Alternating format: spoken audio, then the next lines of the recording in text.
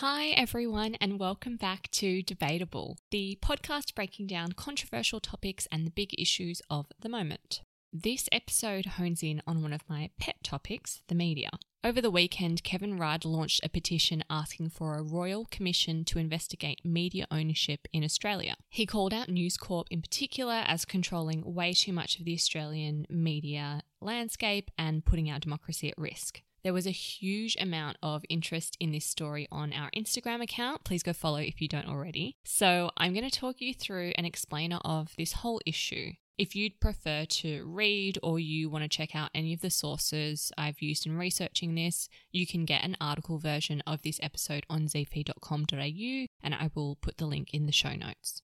There is a lot to get your head around in this one story: concentration of media ownership in this country, Rupert Murdoch's reputation and influence, the role of government, and another huge challenge facing the media in Facebook and Google. But let's start with something straightforward. What is Kevin Rudd's petition actually asking for? So he's calling for a royal commission, which is essentially an independent investigation into the factors threatening media diversity that would be conducted by the government and ultimately would make some policy recommendations to achieve what Rudd calls optimal diversity across all platforms. While News Corp and the Murdoch media is one of Rudd's biggest concerns, and it is worth noting that this is not the first time that he has raised the issue of the Murdoch media, but News Corp would not be the sole focus of a commission. So the entire industry would be looked at, and Nine Entertainment Co. would also be of particular interest because it also owns a lot of media outlets across print, digital, TV, and radio. Basically, that is everything. Those are all of the mediums. As for whether a royal commission is likely to happen, most experts are saying it won't happen. And for what it's worth, I also don't think that this is going to happen.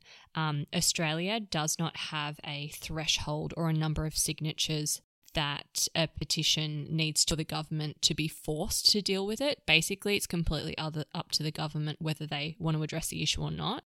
So I don't think it's going to happen. But the issues being raised are absolutely worth considering. And, it is possible that Kevin Rudd knows that this isn't really going to a royal commission and is just wanting to raise awareness again and get the public engaged in this topic so they can make more informed choices. And perhaps that's why he's decided to go down a petition route.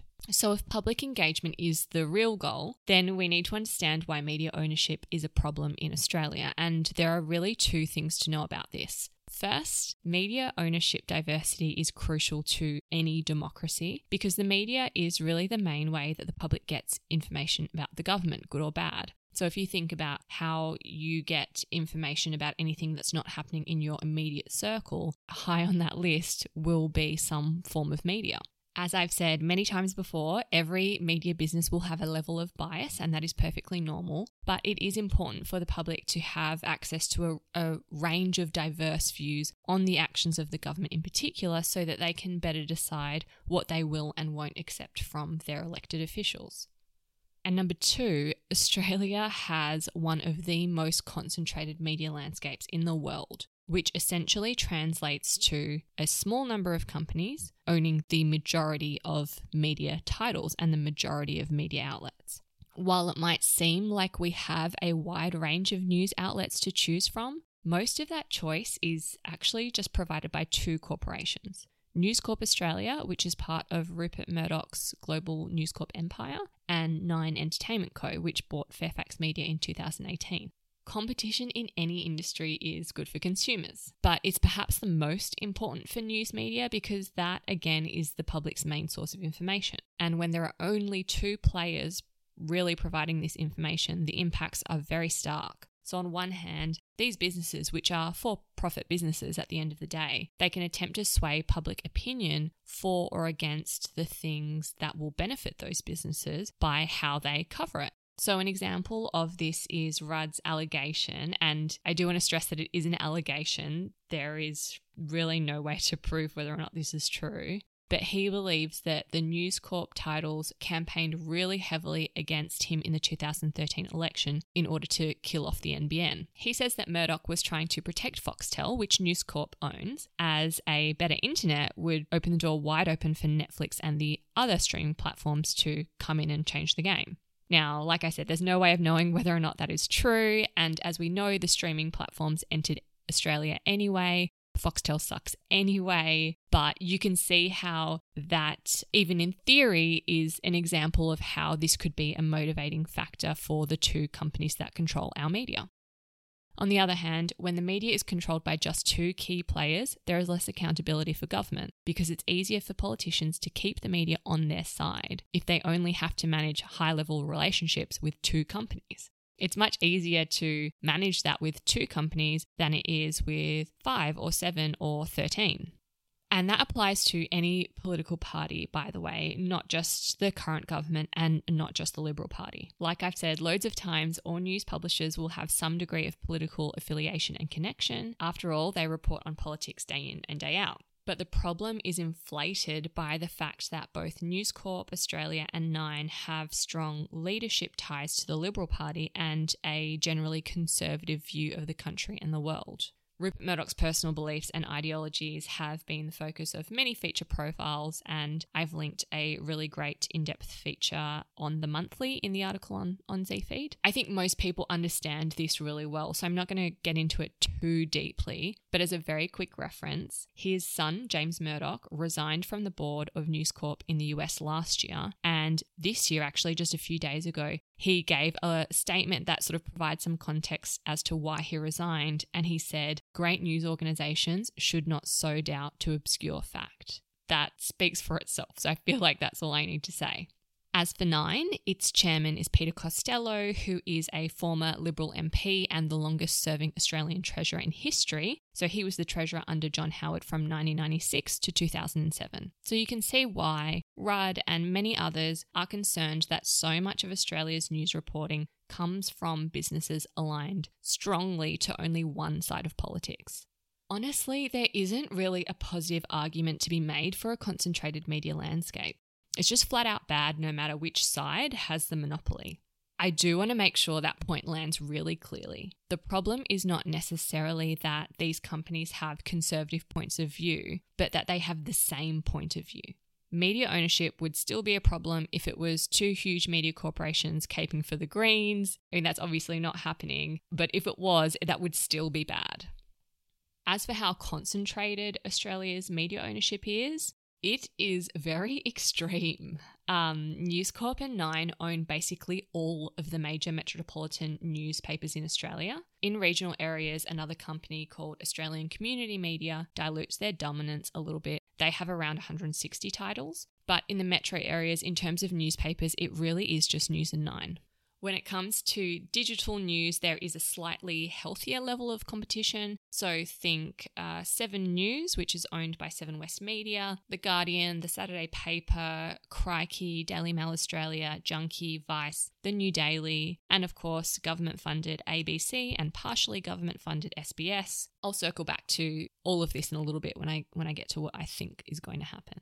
To really understand what the Australian media ownership situation looks like, there is a list of the media businesses of News Corp and Nine in the article on ZFeed, and I also shared a thread for Twitter where someone had listed every media business owned just by news. I shared that on ZFeed's Instagram, and it is staggering, really. Like, it's just, to really understand that picture, I think you just need to look at the list to kind of gauge the scope of what we're really talking about here. And again, to be clear, regardless of the political ideology, it is still bad that the overwhelming majority of news outlets are controlled by two corporations, just two. Now, one of the awesome ZFeed followers on Instagram asked whether there were any laws to stop this happening, and there were, but they were repealed in 2017. One was a law stopping any one company from holding more than 2 out of 3 types of media in one region, so TV, print or radio. The other law was prohibiting any one TV broadcaster from reaching more than 75% of the population. On the face of it, this might seem outrageous and like it could only be a bad thing to remove those laws, but as many of these things are, it's not that simple.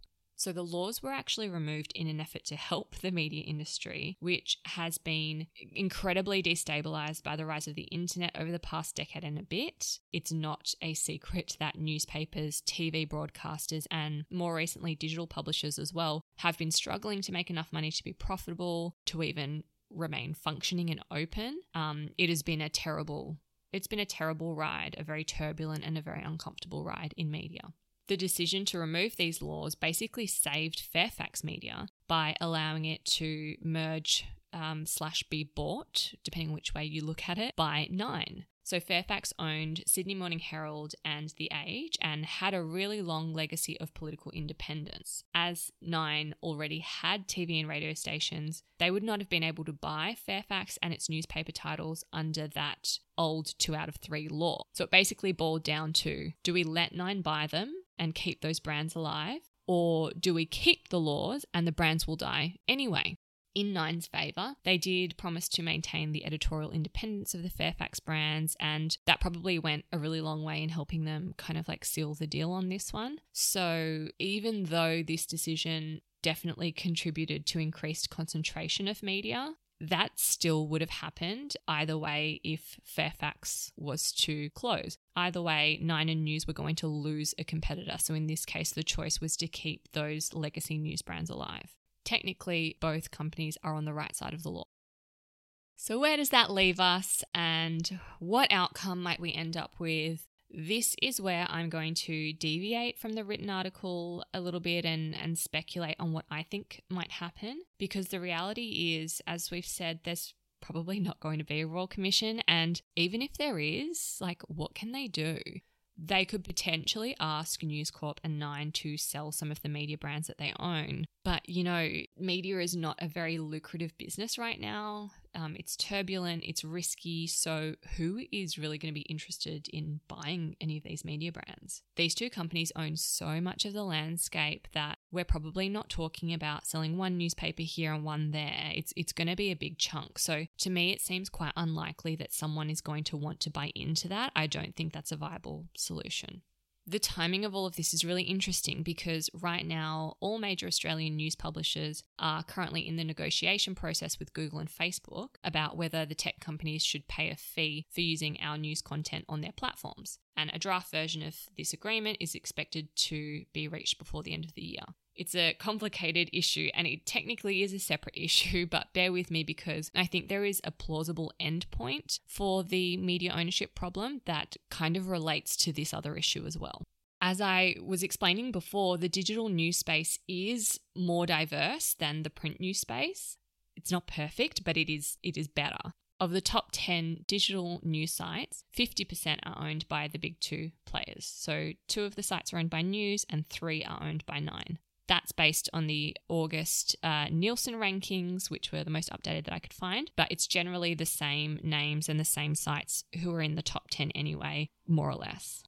In terms of audience numbers or reader numbers, I mean, you don't have to be a genius to know that digital news is growing and printed newspapers are declining. Less people are reading newspapers. So the way I see this going is the government will continue to focus on the digital news space and finding a way for Australian publishers to be compensated by Google and Facebook for digital news being produced. And to me, that's almost a way of focusing on the future of news and the future of journalism as a space that is already more diverse and more balanced than the traditional newspaper world. I think they'll leave the print news world to essentially die its own slow death. A lot of these papers are loss-making anyway. They aren't holding up as well, so they are crumbling on their own already.